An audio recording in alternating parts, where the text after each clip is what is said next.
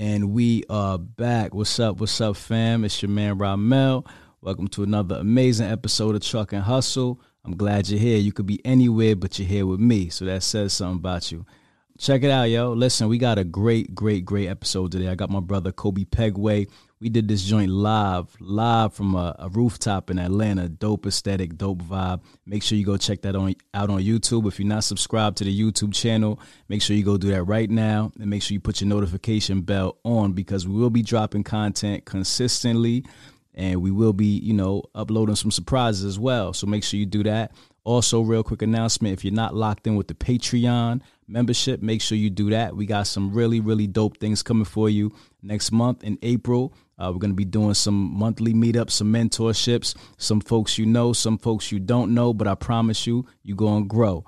I'm feeling like a rapper today, y'all. All right. That's www.patreon.com/truckandhustle.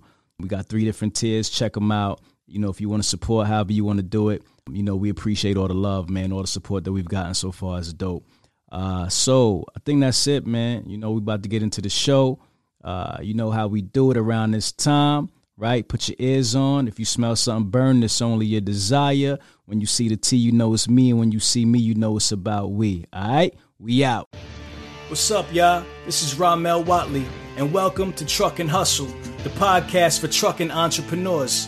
If you want to learn about the trucking industry from the business side of things, you're in the right place. Every week, I interview the people who are making it happen on a daily basis. I get them to share their successes, their failures, and sometimes even their secrets. The goal is to show you how you too can create financial freedom in the booming trucking industry. So sit back, relax, and enjoy the show. Just know, in my first year and a half, I didn't make any money. Okay, got you. For the first Did you lose money? Yes. So you didn't even break even? No.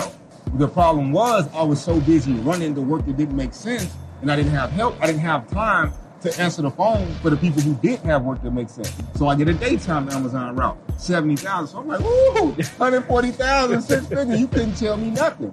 Business is about problem solving. And I tell everybody that.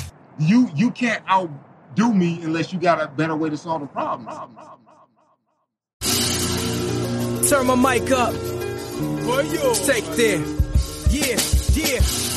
On the road to the riches. Life takes a toll like bridges. Good friends become foes to snitches. Better watch who knows in your business. Hustle fam.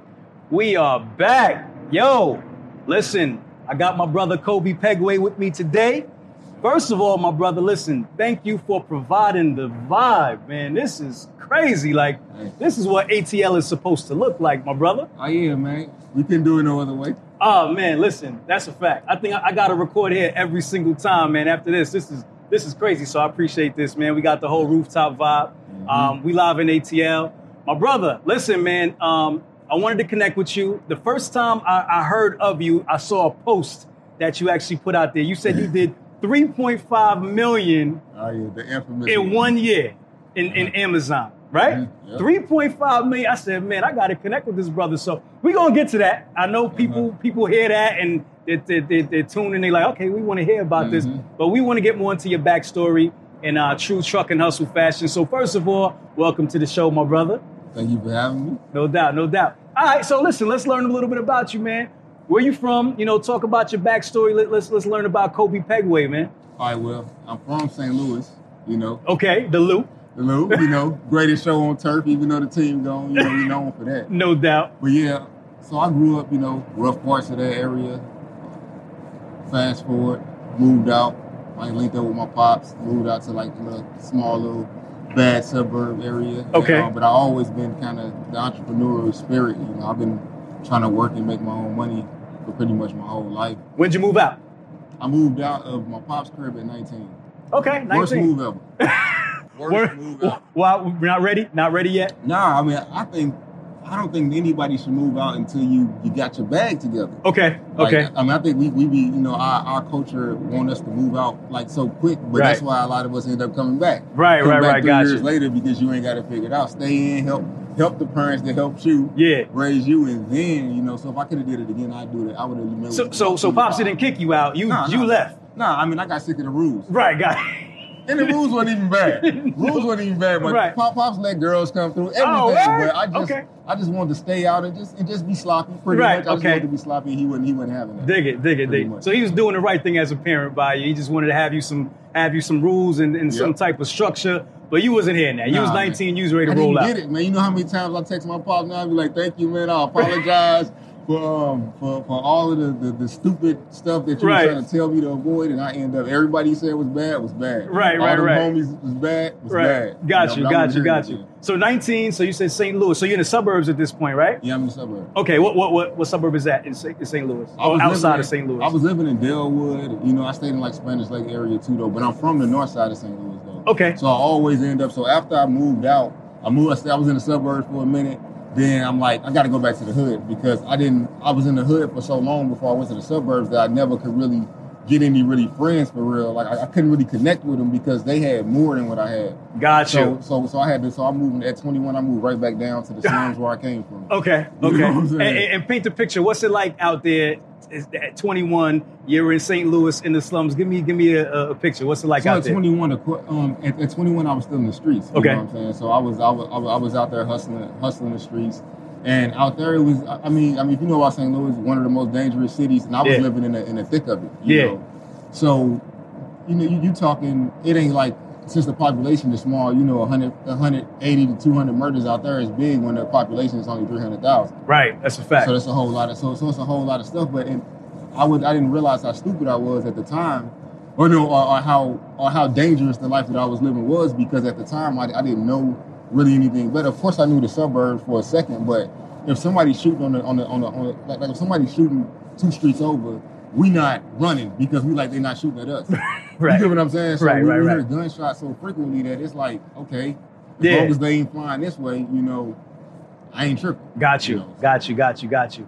All right, cool. So 21, tell me about it. So you get started on your journey, you start your maturation, becoming a man. Tell me about what you start getting into. So of course I was into music at the time. I started rapping when I was like 19. So I was, you know, of course I was rapping. Okay. Mixing rapping with being in the streets. Okay. Of course I like the streets more because rapping, I was spending a lot of time, but I wasn't making no money. Okay. You know what I'm saying? So Okay. I guess the end of my street game came when I think about 22, they kicked my house in, and that was pretty much the end of it for me. Mm. One of my partners was a producer. He had already been he was the one that got me into rapping. Okay. And he was like, look, man, just get off the streets. I got a way you can make a percentage over here with me selling beats. Okay, got so you. I end up, so that's the first money I really ever made in Selling beats. in music is selling beats. So, Got so you. my partner hit me off for like 18%.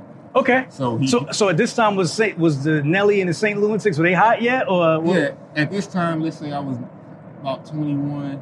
So yeah. Around that time, this is when they kind of pop in. 06, 07. So this was a good time for you to be in music and all It was that, the like perfect time. right The from your Autumn of St. Louis, perspective. This was sweatsuit. This was Got St.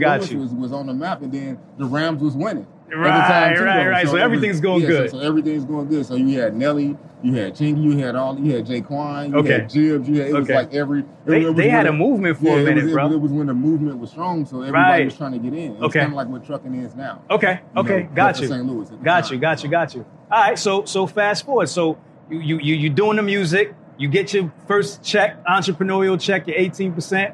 What happens after that? So yeah, I helped my partner make a lot of money, but at the same time, I'm not a worker. So Okay. I was feeling like I was a worker, you know, in Okay. a sense. I'm like, come on, man, if I'm doing all of this, if I help your profits go from you know, if we do 25,000 in the first 3 months and then we turn around and do 50, I'm looking like, hey, you know, if there's something different within the sauce. If, Right. if you know what I'm saying, I'm Right. like, we tracking to double what you're doing. Right. That can't be you. That's got to be me. Right. You know what I'm That's a saying? fact. So I confabulated with him, and we was trying to talk about it, and we can come to an agreement. So I just walked, and I end up starting managing producers. Okay. So I started my own production company, and I started to just get all producers. I would get the beats from them. We would cut a percentage, and I started doing that. Long story short, a lot of stuff happened within that. I lost my cousin within the music. I got off of the music, and I went to go work at the post office for a while. Okay. You know, so I just went back to work. So I was working, and then How old are you at this time? so hold on. So I went to so let me go back. At 23, while I was doing the music, I had started a car lot. Okay. So at 23, I had my first business that was like my business. I had went out and got the cars and everything. The only problem is that was my first big failure because I didn't know how much money I would need to actually do it. Okay. So I came in, it took me 6 months to get my building up to code for the city to actually approve me. By that time, I was paying $1,600 a month. So my fund, keep in mind, I'm working trying to work a little part-time job, doing a little bit of music because, of course, my partner had a way bigger platform. So that's when I learned that my 18% there was more than my 80% Got you. in the new company because 80% of a whole lot lesser gross was Right. a whole lot less. So I wasn't able to do it full time. Yeah. So that's when I learned that, well, maybe I probably should have stayed and try to figure something out to work it out because at least at that point I would have still been in music. Now I'm trying to juggle between the car lot, music, little part-time job, and I'm just like, okay. Right. So fast forward, if you want me to fast forward to when I started a construction company, failed. Started another construction company, failed. So So this is all because you said you were working at the post office too. So you're Right, doing so I all started working these at the side post hustles while you're working at the post office? Yep. Okay. So I was doing it. So say I started trucking 4 years ago. 4 years ago was 2017. 4 years before that, I started at the post office like 2013. Okay. So in between that time of Nelly and me being rapping and them having a movement for St. Louis, I was in the movement. I was working job to job trying to sacrifice. We was coming to Atlanta every weekend. We was doing shows. We was out here connecting. We was sitting at tables with TBT. We sat at the table with Atlantic. We had the record deals was kept kind of like we was kind of getting there. But You had one foot in. But I felt like what happened was we relied on our talent too much and we stopped grinding as hard because we like, okay, we got the attention. We grinded, got the attention. But then we kind of like, okay. Got complacent. You know what I'm saying? We kind of was like, okay, cool, it's time to go party. Right. Time to go to the club because Atlantic looking at us, but really Right. they was watching us to See what our ground see was how gonna y'all be would like. handle it. Right. You didn't keep your foot on the gas. I didn't keep my foot on the gas. So Okay. it was a lesson that would help me in trucking and a lesson that would help me in entrepreneurship later. Got you. All right, so you're working at the post office, you're doing all these side hustles. You have a lot of things going on, Yeah. obviously, like all kind of crazy things. So what happens after that? Like from the post office, talk more about that. So do you stop those jobs? You like start focusing on your main job? Like what do you do? Or do you leave the post office? What happens? Okay, so I locked down a job at the post office for off and on for 4 years. Okay. I never. And what are you doing for them? What are you doing for the post I office? was a mail handler, so I'm moving the freight around and like say the weird thing about it is that the post office ties into the whole Amazon thing because I got onto Amazon from the post office because I got linked in from the guy that was delivering Amazon to my post office. Gotcha. So for the last 4 years, I've been delivering Amazon to the post office. Got exactly. you. So I'm just on the other side now. Got you. So but through networking with somebody from that Yeah. job, you were able to It literally was the driver that was coming in and delivering.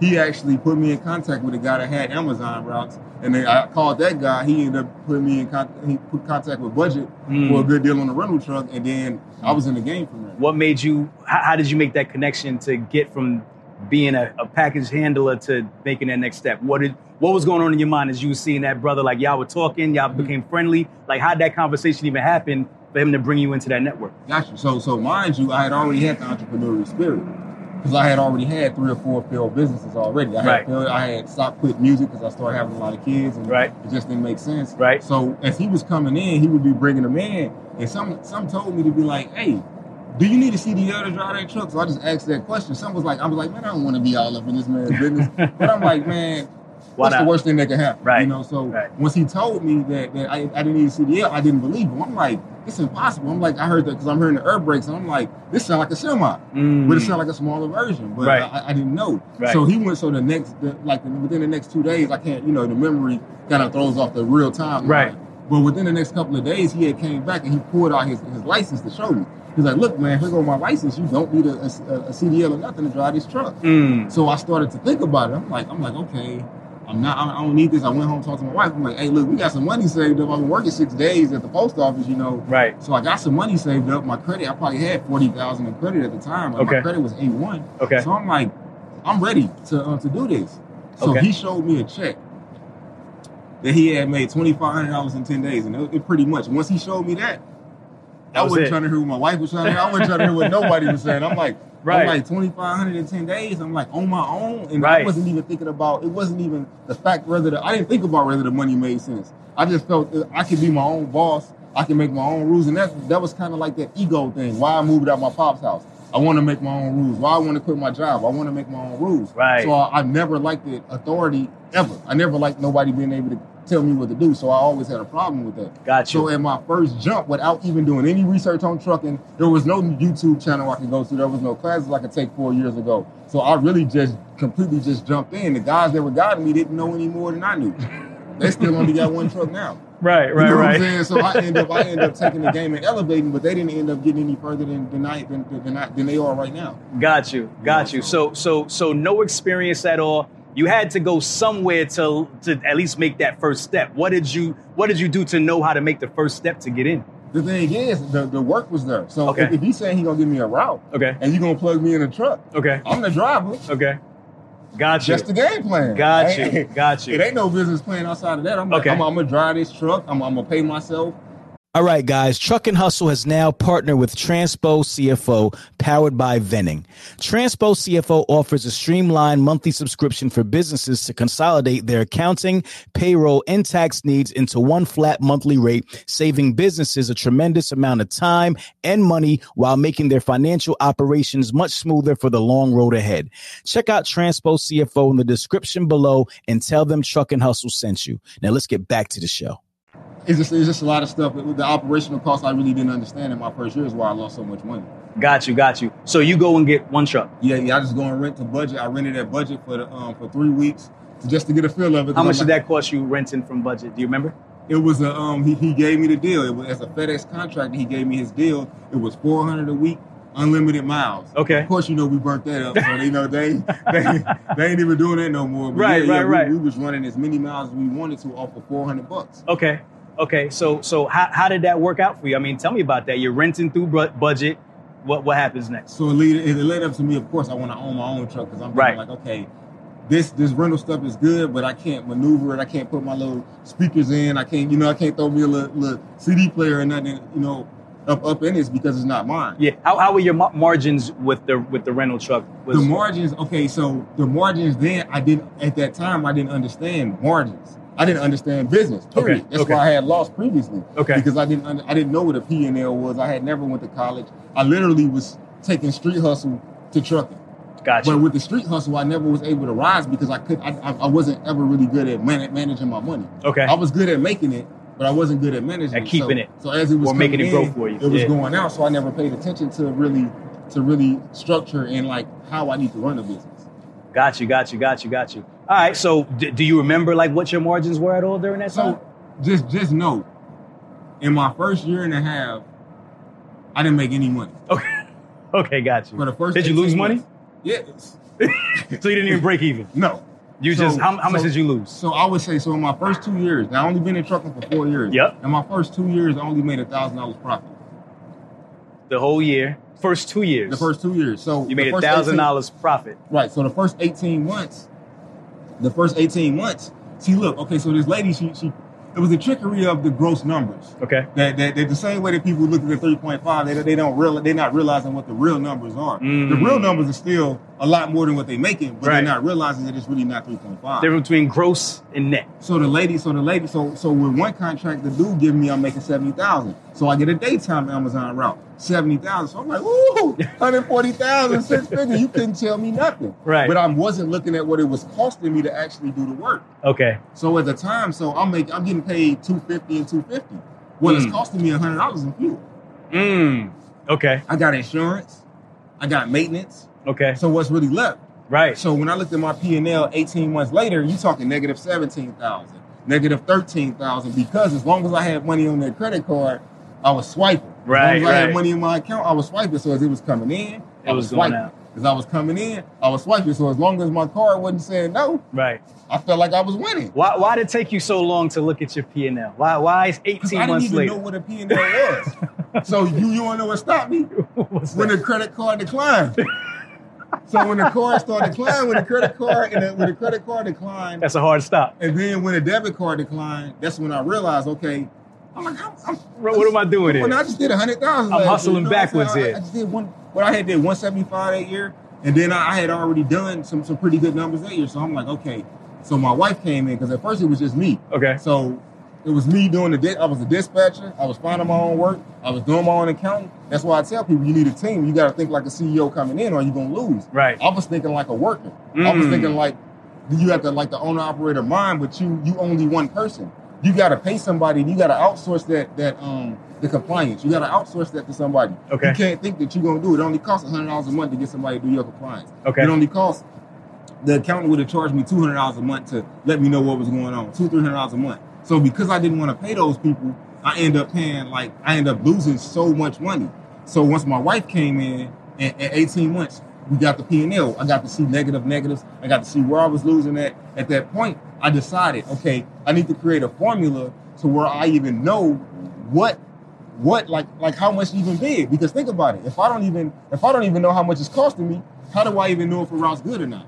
Right. You get what I'm saying? So right. I see so many people going out of business because they don't even know what it's costing to operate. Right. So if you don't, it's kind of like going to any business. If you want to open a restaurant, you're gonna have to know how much it's gonna cost to make the hamburger in order to know what to sell the hamburger for. That's a fact. So you're gonna have to know. So in trucking, it translates over to you're gonna have to know what that route gonna cost you. What is it costing you for insurance? So I tell everybody, break all your expenses down into 25 days. Because it's gonna be 6 days you might not have no work. Break it down. Okay. Break them costs. So now when I start looking at a route, I can look at it and be like, okay, no. The no is instant because I know that in order to run this route, I'm gonna need it's costing me $1.15 a mile. I need $1.75 to be able to make it make sense for me. Right. Got you. So at that point, I was able to turn it around. So the next 6 months, I dug myself completely out of the hole. I was probably about 40 in. Okay. About 40 in. And 40 in a red? Yeah. Okay. Damn. All right. So what's the first adjustment that you made? Like, what's the first thing that you changed? I mean, outside of just looking at your P&L, like when you started looking at those numbers, those line items one by one, what's the first thing you realized you had to fix? The first thing I had to fix is I had to stop taking work that didn't make sense. Okay. I said, I decided, I'm not moving it. I would rather this truck sit here and I just pay the insurance some other kind of way.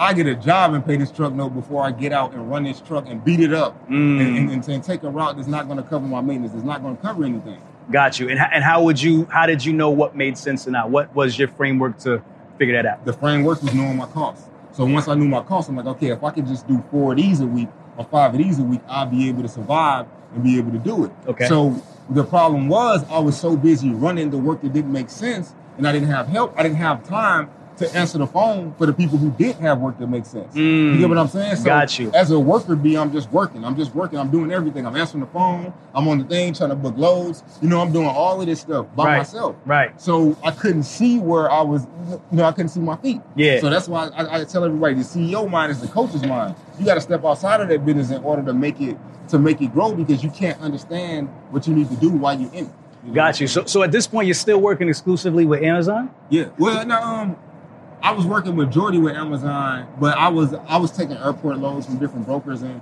okay. I was filling in some blanks here and there. Now, are you able to like cherry pick the loads working with them in that way, or is it to where they have like that, like a dictatorship? Like how was the relationship with them? So of course they want they freight to be exclusive, right? So I had one coming out of East Point, then I had got one from a different company, from a different broker per se, that was coming out of Chattanooga. Okay. So I would run at Chattanooga during the daytime. I would run the other Amazon, the East Point load at nighttime. Okay. So I was able to run both of them. The biggest mistake I made, as far as my cost factor, is getting another rental truck. So 2 months in, I ain't tell you this. So 2 months in, I got another truck and I got another driver. I had my cousin come from St. Louis. Okay. So now I got 2 trucks that ain't making money. I got 2 trucks putting me in a hole. Right. So I'm running, and then in 6 months later, I'm getting happy. So I haven't realized. Think about it. I'm still credit happy. Right. I go to a commercial dealer and I walk in there and I go get me a cargo van. No money down. I got A1 credit. I walked in, walked out with it. Didn't have any work for it. I had that thing for 3 years and I probably made $2,000 with it. Are you serious? I never was able to. What made you think about getting a cargo van? Just because you saw somebody else with it? The CEO mindset. It felt like a good idea. Look like the boss. Yeah. So I need the box truck. I need the cargo van. I need it all. So when I'm taking pictures from an aspect of look, I got 2 trucks. Yeah. I got this van. I'm looking good. You know what I'm saying? I'm looking real good. So I felt like I was doing something. Right. Because I was. Right. I had a driver here, a driver there. I had people working for me. Right. So they was getting paid even though I wasn't. Right. But it was the feeling. It was the entrepreneurial feeling. Right, that I was in search of, that I wanted to feel like the boss. I feel like I was doing something. And I learned another valuable lesson. You know, the company needs to grow the company, not you. Right, you right, don't right. decide, you don't take your money outside of the company and grow the company unless the work's justified. It would be the equivalent to being in the streets and having a bird worth of clientele and going to buy 10 birds. Right. You get what I'm saying? Right. You scale up from the clientele. The clientele tells you the demand makes you grow. Not you just decide that you want to get another truck or you want to get another van. Were your drivers happy? Were the employees happy? They were getting paid pretty good? It was always good. I always paid people well. Okay. I never really had a problem keeping and retaining drivers. It was just more functionality and me being like, okay, I'm not making anything. Okay. So I wanted to quit about 5 times. I almost gave up 3 or 4 or 5 times. It was shouts out to my wife for holding it down. Yeah, for giving me that push when I was like, I'm done. Right. I'm done. Right, I'm gonna go back to work. And then she was like, I feel it. Something's about to happen. Just keep going. Yeah. And truth be told, it happened. So at this time you have the 2 trucks, like box trucks, right? And then you get the van that's sitting somewhere doing whatever it's doing. Sitting at the crib. You're in the red, right? Negative 40,000. Yeah. All right, let's talk about how we start clawing our way back up to at least break even. Like what do you start doing now? Got more aggressive on the load boards. Okay. Got more aggressive. Start reaching out to more people. Stop depending on Amazon solely. Okay. Because in this time, the story is interesting because 8 months after I started the business in Atlanta, I moved the trucking company to Phoenix. Okay. So I moved to Phoenix for 18 months, and I grind out Amazon. I found the connection on Craigslist for two trucks worth of work. Okay. Out in Phoenix. So Gotcha. me and my cousin, so I'm like, look, all right, we're going to Phoenix. The rates look a little bit good. Right. And I'm sick of Atlanta. I'm sick of trying to play the part and all this. I want to go somewhere where it's sunny and it don't rain all the time. Right. So I go out there for 18 months. I make it happen. I hit a couple brokers up. I started to do some different work out there. I was doing Amazon. I was reaching out to I was reaching out to Redaway. I was running loads for them. It wasn't consistent, but I learned that the non-consistent work paid more than the dedicated work.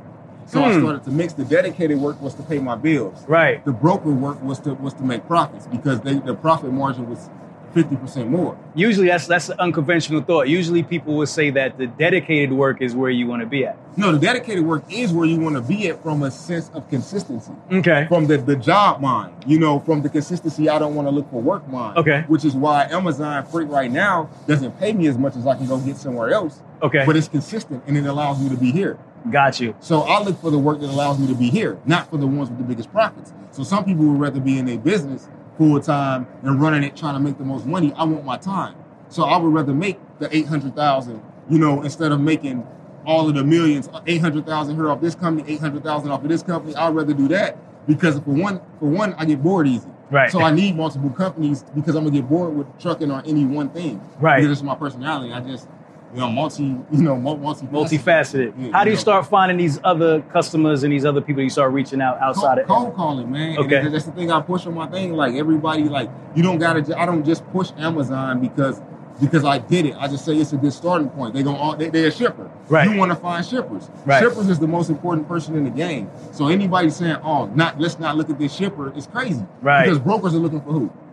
Shippers. Dispatchers are looking for who? Shippers. Carriers are looking for who? Shippers. Okay then. So why am I not going to continue to build my relationship with a shipper when everybody's looking for shippers? Right. It doesn't make sense to say, go talk to a broker when I can talk to a shipper. Right. That's a fact. I get my money every week. That's a fact. How do you find shippers?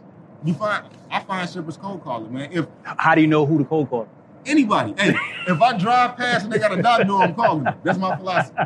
I'm calling them. It don't matter. I'm calling them. Do you do that? Do you actually drive in like areas where there's a lot of man, I can't think of the word right now, but industrial parts. Yeah. Looking for the bay doors and so forth and so on. It's just like you go see. You on Google? I mean Google. Okay. Brokers near me. Okay. Freight forwarders near me. Okay. Third party logistics companies near me. Okay. So I get on the phone. You ain't even got to be driving. They all listed. Gotcha. Distribution centers near me. When you don't even have to go out and drive. I mean, we got Google. When you call them, what do you say? I just asked for somebody in the shipping department. Okay. And then what do you say? I said, hey, I was driving by, or either I fake like I had been in a facility before, and I was like, hey, I was there dropping off a load, and I was running up. You guys, have any need for a local guy that's always in the area? Right.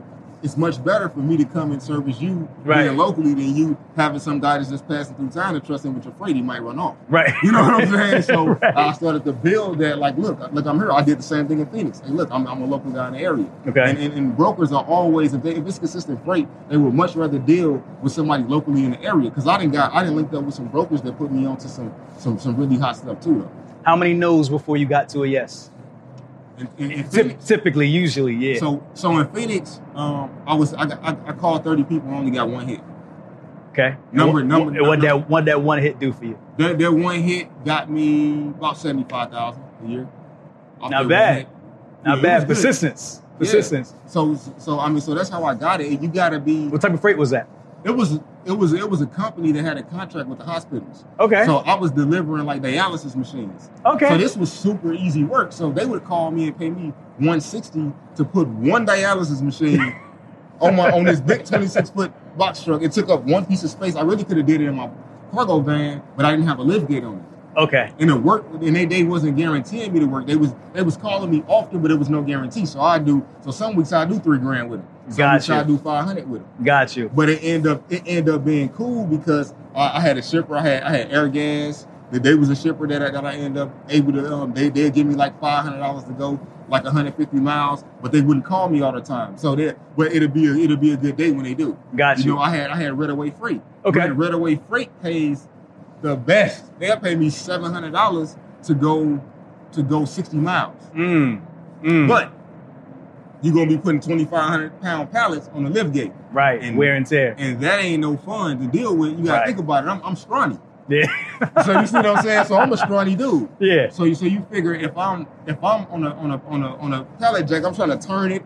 Like I got bird seeds, bags busted leaking all on my floor. Now my floor greasy. Now I'm in the back slipping. So even though it wasn't that much wear and tear as far as mileage, I realized I ain't trying to be doing all of this. That's hectic. Right. I done had pallets fall off. Right. I didn't almost smash my foot because I jumped. I had something fell off and I kind of came off the lift gate with it. So I had to realize in that moment, okay, there's work that pays more, but what are you willing to do? Right. And that's what everybody got to ask yourself. It ain't like what makes the most money. Right. I'm not lazy. But I'm not the guy with the jackhammer on the construction site. I'm more of the foreman type. I'm a thinker. I'm not really that good with my hands. So when it comes in, so Amazon worked perfectly for me. Pallet jack, I was familiar with it from a warehouse. Right. From a warehouse standpoint, so I was familiar with. So that stuff would work. That was easy like that. Required a pallet jack, but dock to dock. And I ain't trying to be on that lift gate playing with 2,500-pound pallets. Got you. So that stopped pretty quick. So why'd you leave Phoenix?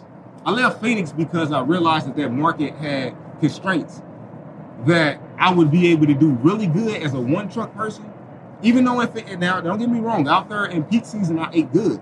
I was able to rent 4 trucks, hire seasonal drivers, and kill it. Okay. But so you're still renting? You didn't buy a truck yet? No. At this time, I had owned 2 trucks. Okay, so you had 2, and then you rented 2. Right. No, I had 2, and I probably rented an additional 3. Okay, got you. To make to the point where I was running 5 trucks. Got you. Okay. During peak season. So the whole time I'm running it, I understood it. But guess what happened? I turn up for peak season, I make $60,000, right? But guess what happened? The slow season comes around. So now I'm using this whole $60,000 to keep my drivers and to just maintain the rental costs and everything during that time while it's not really any much freight. So the peak season did good, but it still was bad because I lost all my money. Same thing happened the following year. Went up, did another $60,000-$70,000 profit. Lost it all in the 3 months preceding that because I didn't have any work. Got you.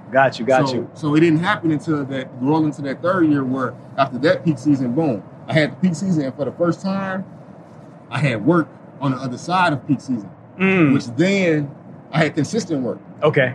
So dedicated work. So anybody out there on the load board, that's tires. I had 10 trucks over the road. So I know about being over the road. Picture working 16 hours a day. Me and my wife both working 16 hours a day trying to dispatch these trucks. Right. So at that point, I'm like, this is too much work. Granted, I'm making double the money that I'm making at Amazon, but I'm working twice as much. And now my wife's working twice as much. So who's going to cook for the kids? Right. You hear what I'm saying? And you're driving as well still. At this point. You didn't drive yet? You're not? No, at that point I'm not driving. Okay. As soon as, like, I stopped driving about a year and a half ago when I decided that there's no way that I could be a CEO from the truck. I could be a CEO for me, but there's no way I can grow this. Expound on that, please. So check this out. So in July of 2019, I made a decision. I said for the next 90 days, I'm not doing anything besides trucking. Because I was hopping in Uber, trying to do Uber to make ends meet. I was trying to keep the entrepreneur dream alive. I'm not going back to work. So I said, look, the only way, I read a book called The E-Myth, and it dawned on me. It said it was like you can't be being in the business. So I like, okay, for the next 90 days, I looked at my income. I said, okay, how much is my cost of living? I'm like, okay, I can survive off about 4,500, 5 G's. Okay. All right. At this time, I had paid up my credit cards a little bit, so I had a little bit of credit. So I had about 6 months, enough where I had 6 months worth of bills. Okay. So I said, I'm finna stay in this house. I'm finna work these phones until I figure something out. It ended up paying off. Okay. So I stayed in the house, and I ended up getting accepted to Amazon Relay. Okay. At the time, you needed to have a semi.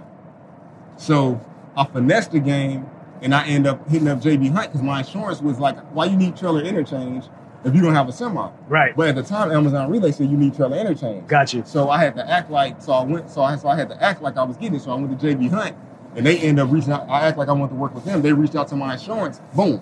Got the interchange. There you go. So it was $150. So the normal person would be like, why am I paying $150? Boom. It was the whole scheme to make sure I'm ready and locked in for Amazon. Boom. Right. So now I'm working, but I'm in a truck to keep some money coming in. Okay. But I'm still thinking like, okay, I got to get somebody else in this truck. Okay. So as I'm building it up, I started getting clever.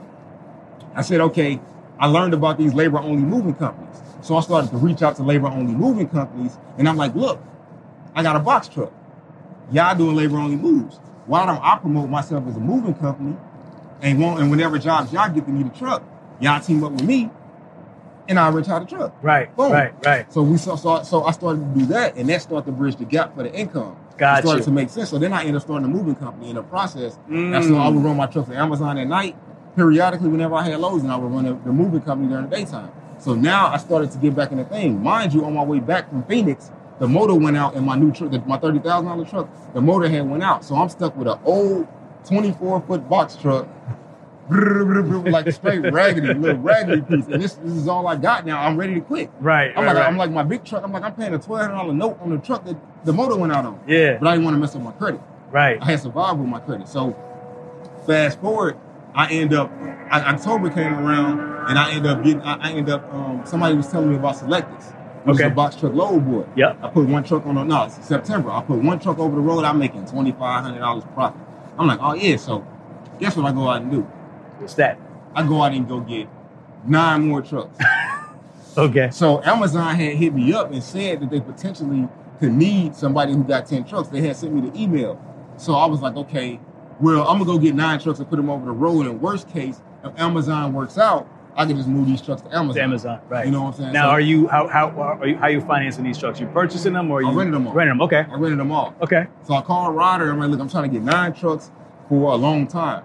They cut me a rate of $350 a week and 9 cents a mile. Got you. I'm like, so my operation cost, it made sense. I'm like, okay, even if I'm doing a lot of miles, I'm only about $600, $700 a week. So for people who's curious, to rent a truck from Ryder, what do you need to do? What do you need to have? What credentials? You would need to, it just depends on your mouthpiece. You know what I'm saying? Okay. Like different people could, like it could be rules, but I break rules. Okay. So you know. Make rules. so I would say, so Ryder, you would call and they'll tell you that they don't want to rent you a truck, until you got 2 years in business. But if you talk to the right person, you keep calling, somebody's going to let you in. Hey, look, man, I got this box truck. I'm trying to rent it for a long time. They will let you in. Got you. Eventually you just got to call around. You call the one in Atlanta, they might not. Everything is all about taking rejection well. Essentially. Everything is about not stopping. Those no's mean you getting closer to the yes. Psych yourself out to believe that, and you will be successful. Yeah. All right, so keep on going with the story. So I'm still listening. Okay. So October happened. So I'm going crazy. I got 10 trucks over the road. I have a driver drive through a weigh station with a blunt. With a blunt? With a blunt. Okay. With a blunt. All right. This dude, so he gets pulled in sight and he gets shut down for 24 hours. So I had already booked another load. So I had to fly out to Kansas and go continue this load because my name, Pegway, which is the name of my company at first, is now Third Eye. Yep. But it was Pegway at the time, and I stand by my name. So I went out there to fly to move the truck because he was coming through Atlanta because he had to go to Florida. Right. So I went out to Kansas, drove it. He dropped me off. He kept going. Of course, I followed him after that, but I had to finish the load. Yeah. You know what I'm saying? Yeah. So I was just catching hell. So that was one instance. Then boom, I had another driver quit on me while he was in Florida. Left the truck in Florida. Now I had to send 2 people up there. So then I had a guy had a family emergency, left the truck in Baltimore. At that point, I'm like, okay, this is starting to make a lot less sense because the drama and the sweaty armpits of all of these moments of like, okay. Right. So I'm like, you know what? So I'm like, okay, I got to deal with this because now I got all these trucks out. And then I made a bad promise to the drivers. Worst mistake. I promised drivers that they'll be out for a week and a half. So the problem that I started to run into is that it's easy to navigate trucks when they're willing to go anywhere. Right. But it's hard when they only trying to come back one direction. Right. So as people start to want to come home, I start to be like, man, if they ain't willing to stay out for 2 weeks, it ain't even no point of even doing it because I'm losing money because a lot of people, if I guarantee you that I'm standing behind it. Right. I had trucks to drive back all the way from Denver. $700, $800 in fuel, plus I'm still paying them. Wow. So it started not to make sense. So finally, through all of that, Amazon finally hit me up for a walkthrough. Okay. So it still was kind of like a surreal moment because I'm like, okay, I've been dreaming of this. Now, keep in mind, I started 4 layers under Amazon. I started working I was almost like signing 4 labels. You know what I'm saying? I was almost like being signed at GU. You like Drake. Yeah. You signed a Lil Wayne, Birdman, I'm Universal. So the dude that put me on, he's under another company that's working directly with. So I'm 4 layers down. So my dream was like, man, I need to get to Amazon directly. Right. Hell, if I can at least get to the dude, if I can just jump over this dude, I'd be all right. You know what I'm saying? So right. My whole thing was that. So I had finally had my opportunity to get that jump. Boom. We jump in.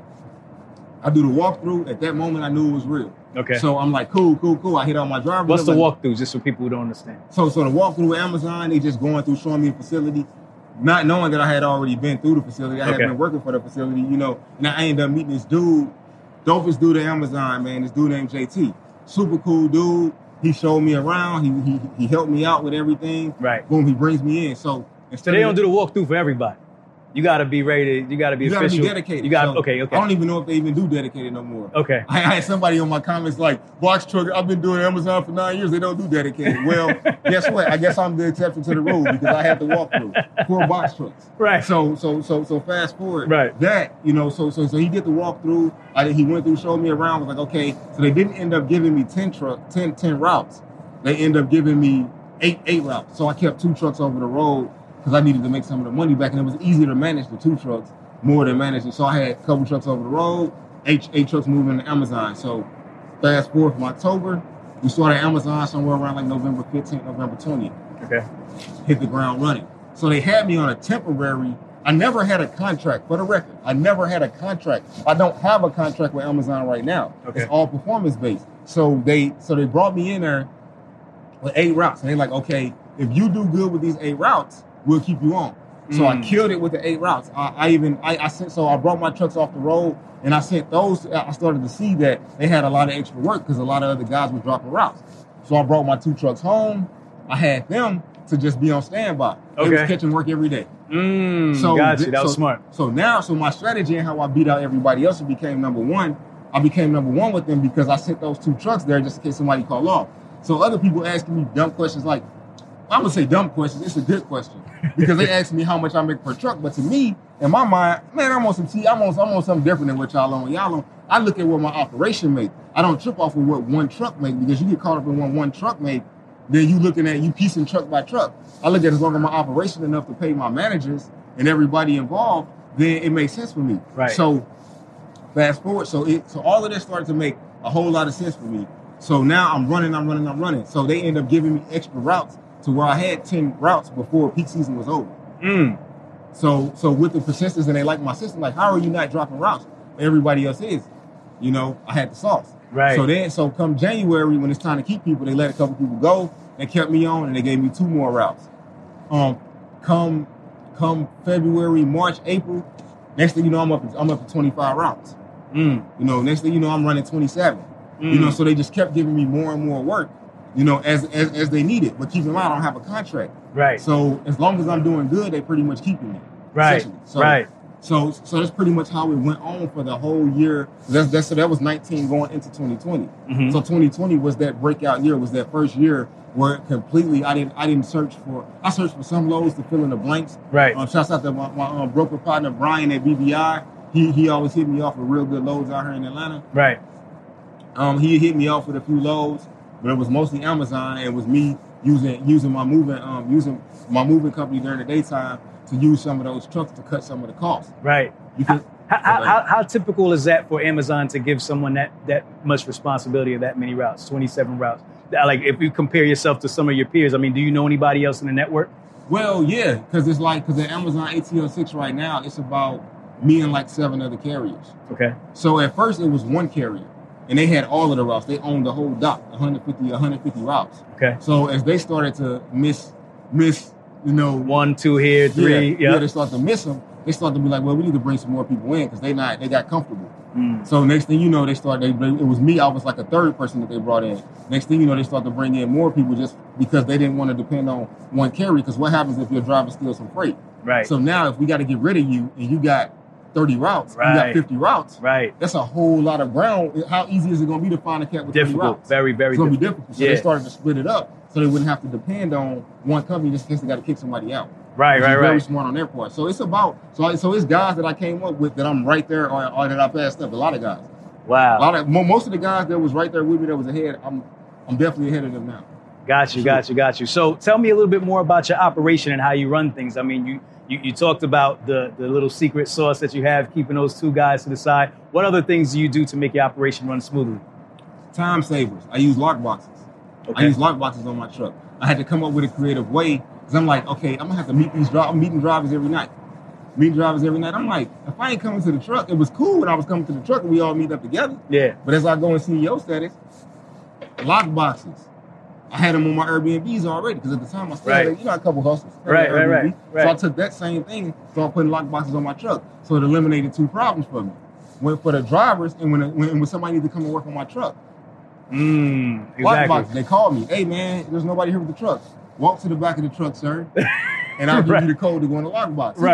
They like, that's cold. Right. So I started to figure out ways to save me time. And that's pretty much where the shift started to happen. And that CEO mindset, I started to figure out what can save me more time. Right. Dedicated routes with Amazon would eliminate me having to have 5 dispatchers. Because now I got one dispatcher running the whole thing because it's one system. It's one shipper. Right. So I look for ease in my businesses, not the most money. Right. Because I got multiple of them. I don't need. So that was the key thing that started to say, picture driving 45 minutes every time somebody gotta meet you at your truck. Yeah. Nah, that's seriously inconvenient. Yeah. So little things like that was just, and then fuel cards. You know, some cats try to go fill up their thing. Come on, man, go get you a WEX fuel card. WEX fuel card not only offers you a credit line, but they also build your company credit because they report every 30 days.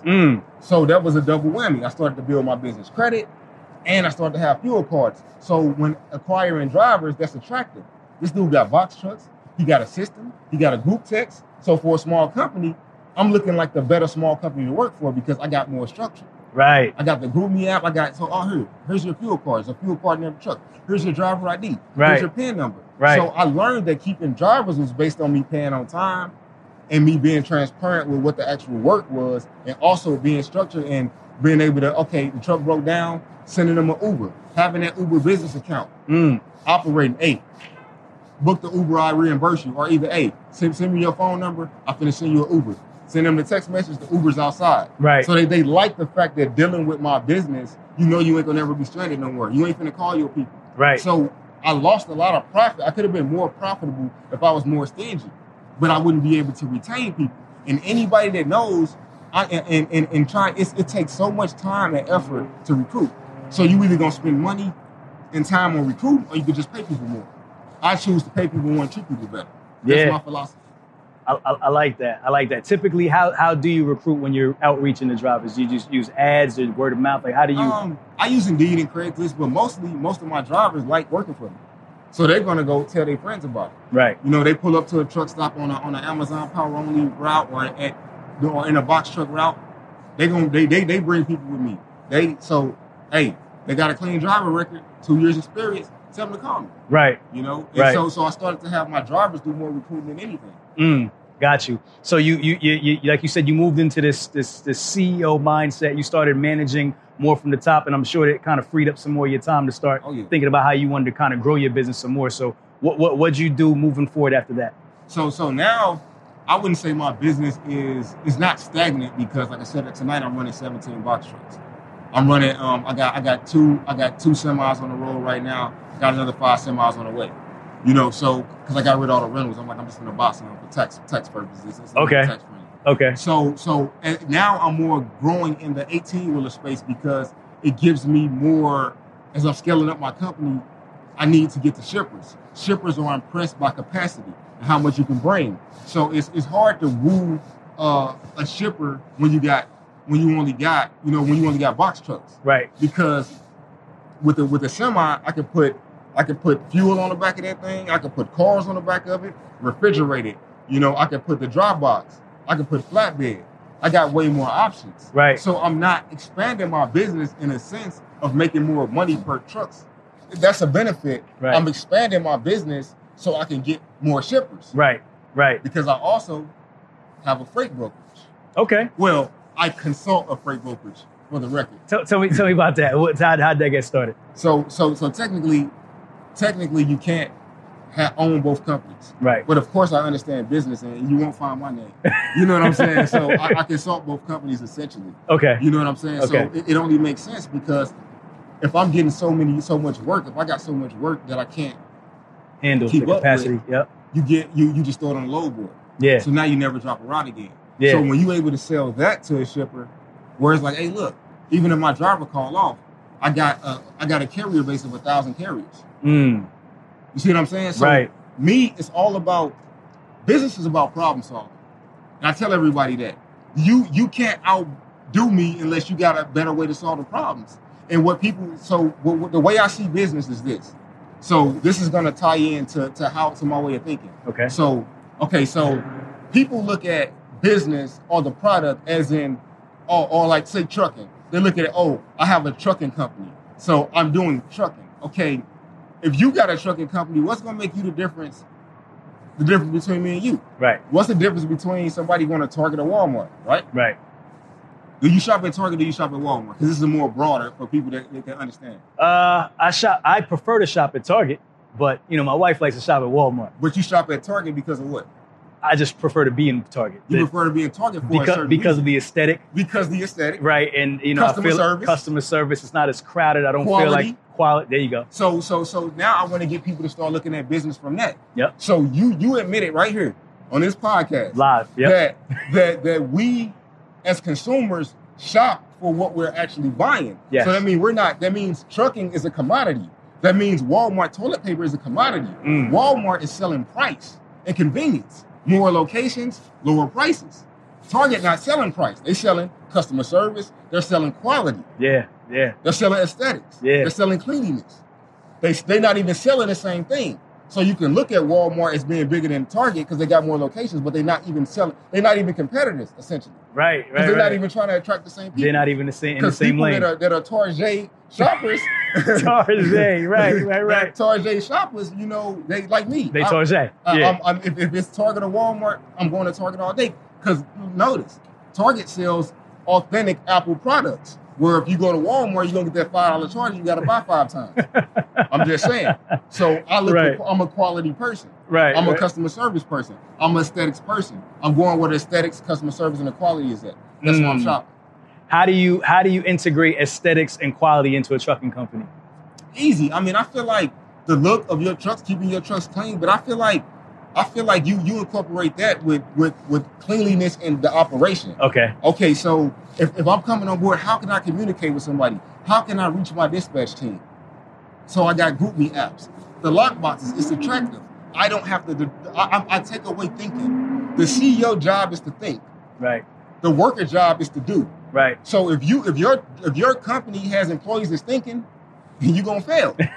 Because employees are hired to do, not to think. Right. I need them to think about certain things. Yeah. But the whole point of me, you're working in my creation. Yeah. So I need time to think about how to build in my creation. Yeah.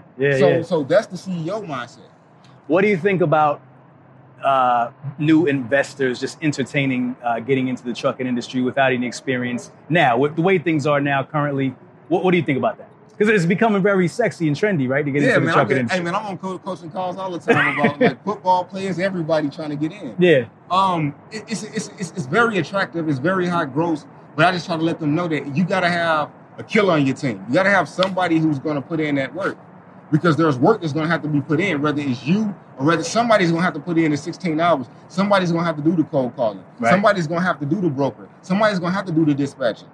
So somebody's going to have to do, you want to know the thing that put my company out of business? What's that? Somebody's going to have to be responsible for compliance. Nobody's talking compliance. Nobody's talking ELDs. The big C. Nobody's talking hours of service. Right. Nobody's talking that the driver can only drive for 11 hours. Right. So while you trying to say you want to book these loads, you got to make sure your driver even got their time clock before you can even take a load. Right. But guess what? Dedicated freight eliminates that.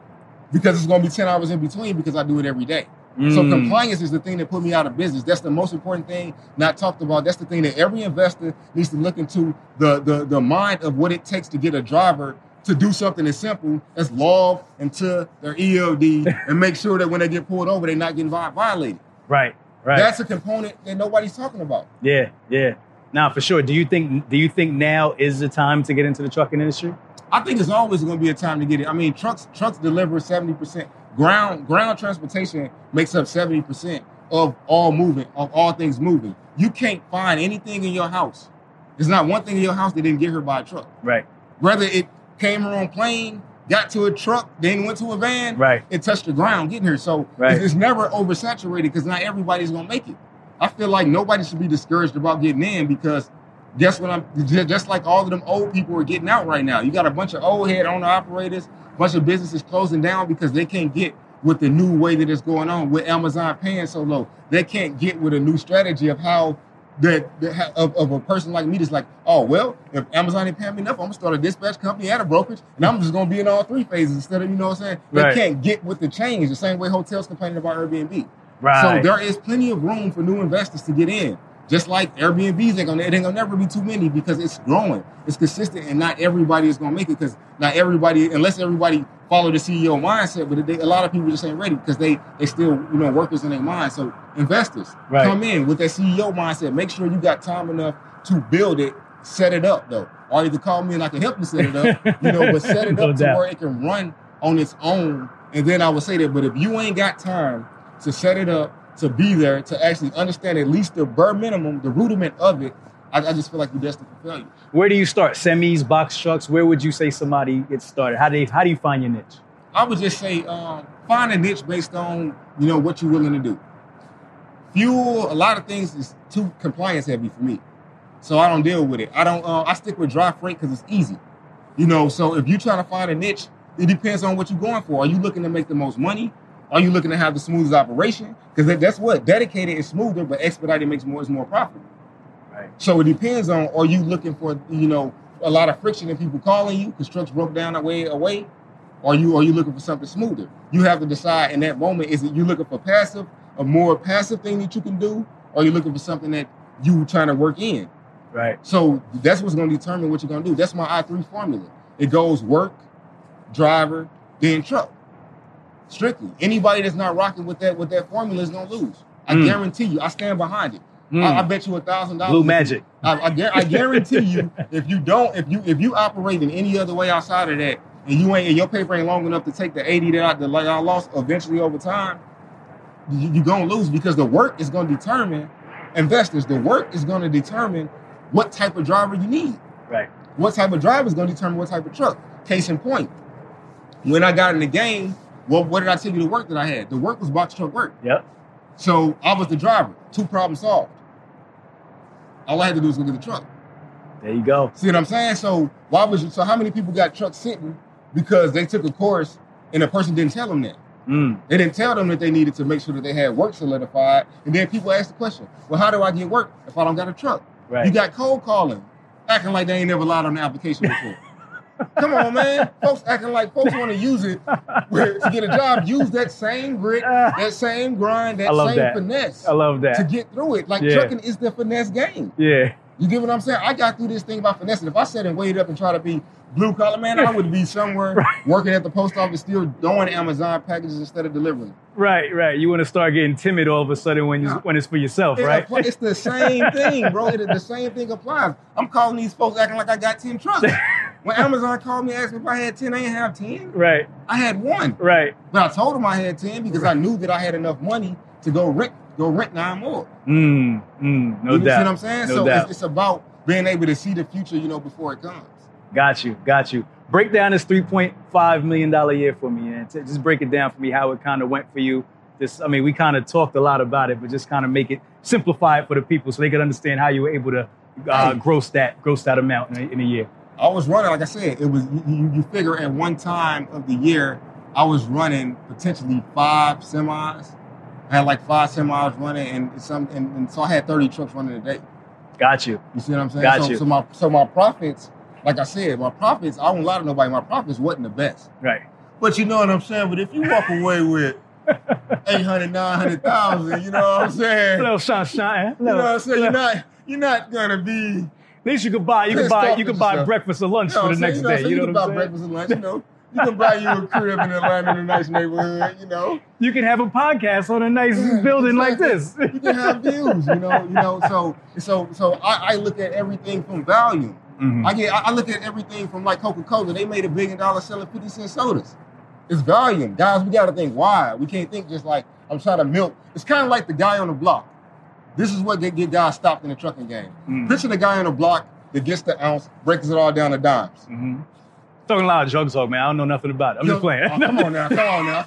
I'm just you playing. Heard about it. I don't know nothing about it either. You talking a lot about keys and birds. I don't know what you talking about. Hey, man, I'm only talking about paid it for New Jack City. Okay, I seen that. I know I'm only basing off what I seen. All right. Don't rappers rap based on what they say? That's right. Because I ain't Nino Brown, brother. No, they're talking about their big brother life. That's all I'm talking about. I'm talking about my uncles now. All right, I got you. Uncle Continue. With that being said, Uncle Ray, disclaimer. You know what I'm saying? Gotcha. So it's this. I always go back to it because it's what I understand. Right. You get what I'm saying? So, or either you could break it down to somebody who's selling cookies. Yeah. They want to sell cookies. anything. So wouldn't you rather sell 30 trays of cookies wholesale to Fry's or on the Kroger's or whichever is in your area, right, to the grocery store versus you nickel and diming it, to where you sitting out here with a table? 100%. Who's making more money? 100%. Yeah. So I wholesale trucking essentially.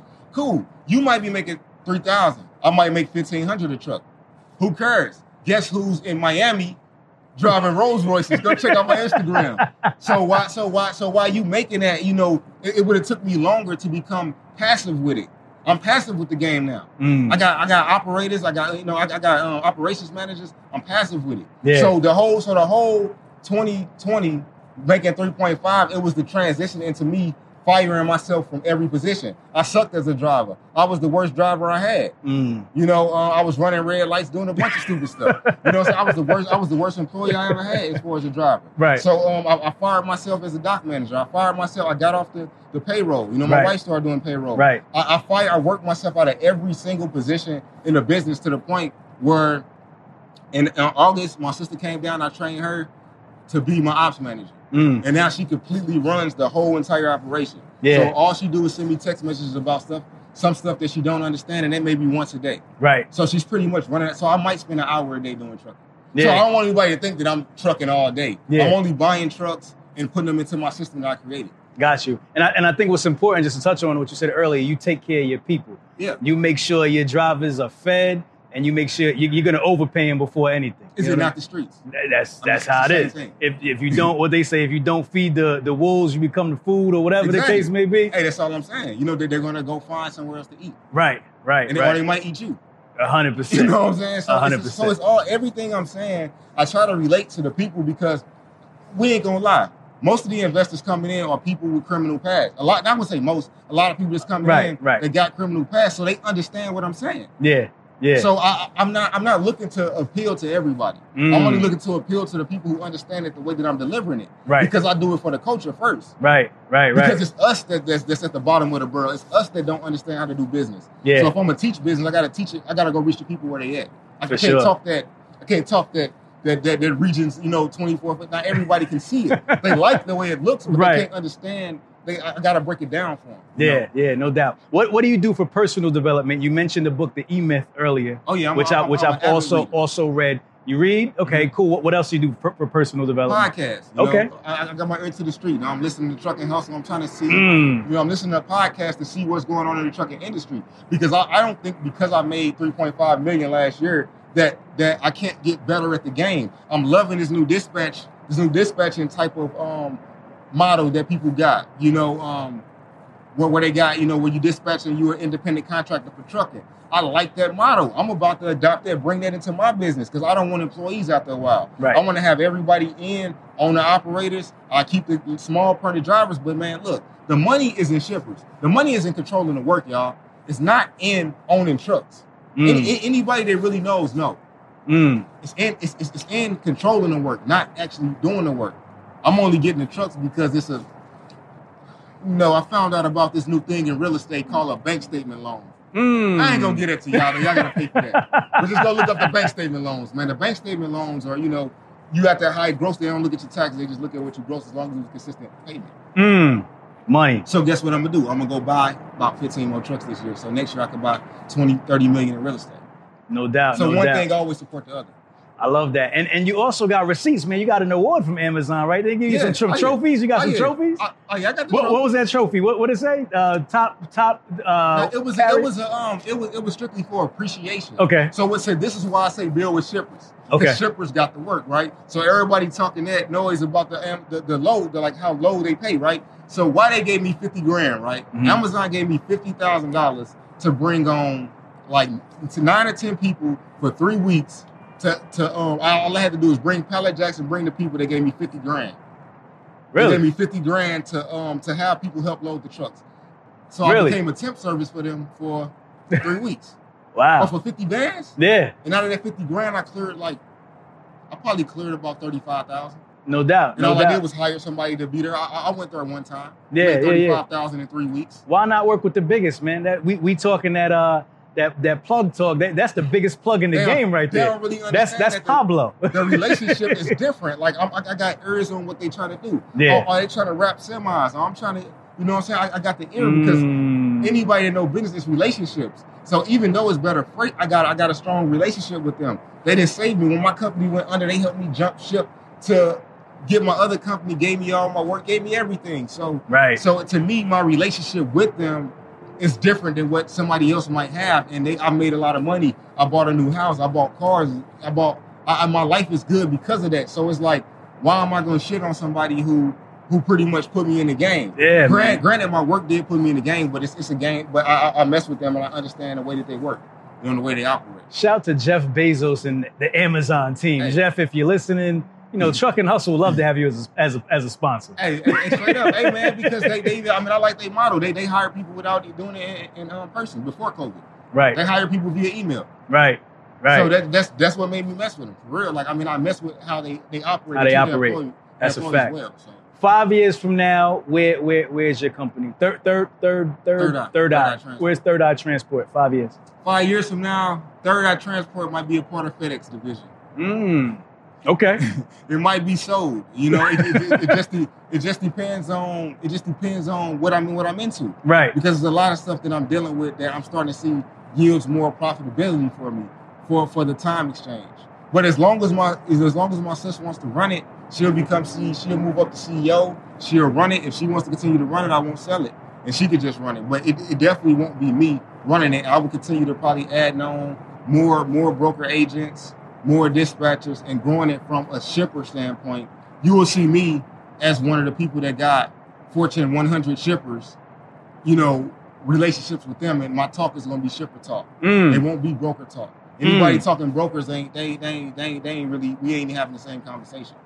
Different conversation. I It's a love different that. conversation. I love talk to that. shippers, I don't talk to brokers. Heavy. I talk to the people. I talk to the plug. Heavy. Not the Talk plug, your directly brother. to Pablo. Exactly, man. Come on now. I'm going to talk to Sosa. I don't need you, Frank. I don't need you, Frank. No doubt. I'm taking Frank out, man. I love that, man. Listen, bro, this conversation has been eye-opening. It's been dope. I love the way your mind thinks. I love the way you operate. Oh, yeah. We're going to kind of bring it to a close because we could be up here all day. Oh, yeah, I man. think we got to go out and, do something in the city. It's a beautiful day today in Atlanta, man. We got to make something happen. Man. It's beautiful. It look good. But definitely. But before you go, I need you to look in the camera, man. I need you to give the Hustle fam a final thought, man, because you've been dropping jewels all episode. So I don't know what you're going to come with, but I'm excited to hear it.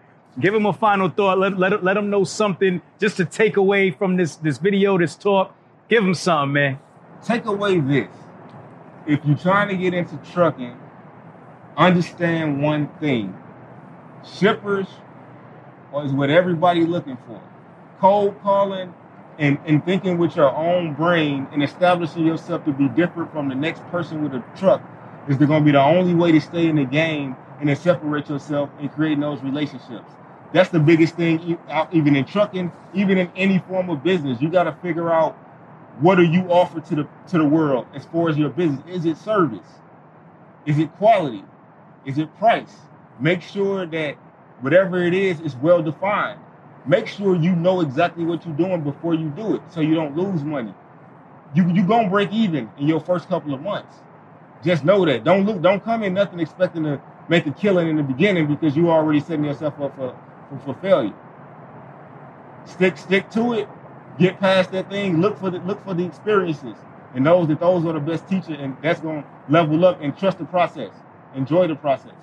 Kobe Pegway, Third Eye Transport. I appreciate you, my brother. This was dope, man. This is dope. Welcome to the Hustle fam. Listen, Hustle fam, you know the saying, right? If you smell something burning, it's only your desire, and we are out. Peace, y'all. Stay up.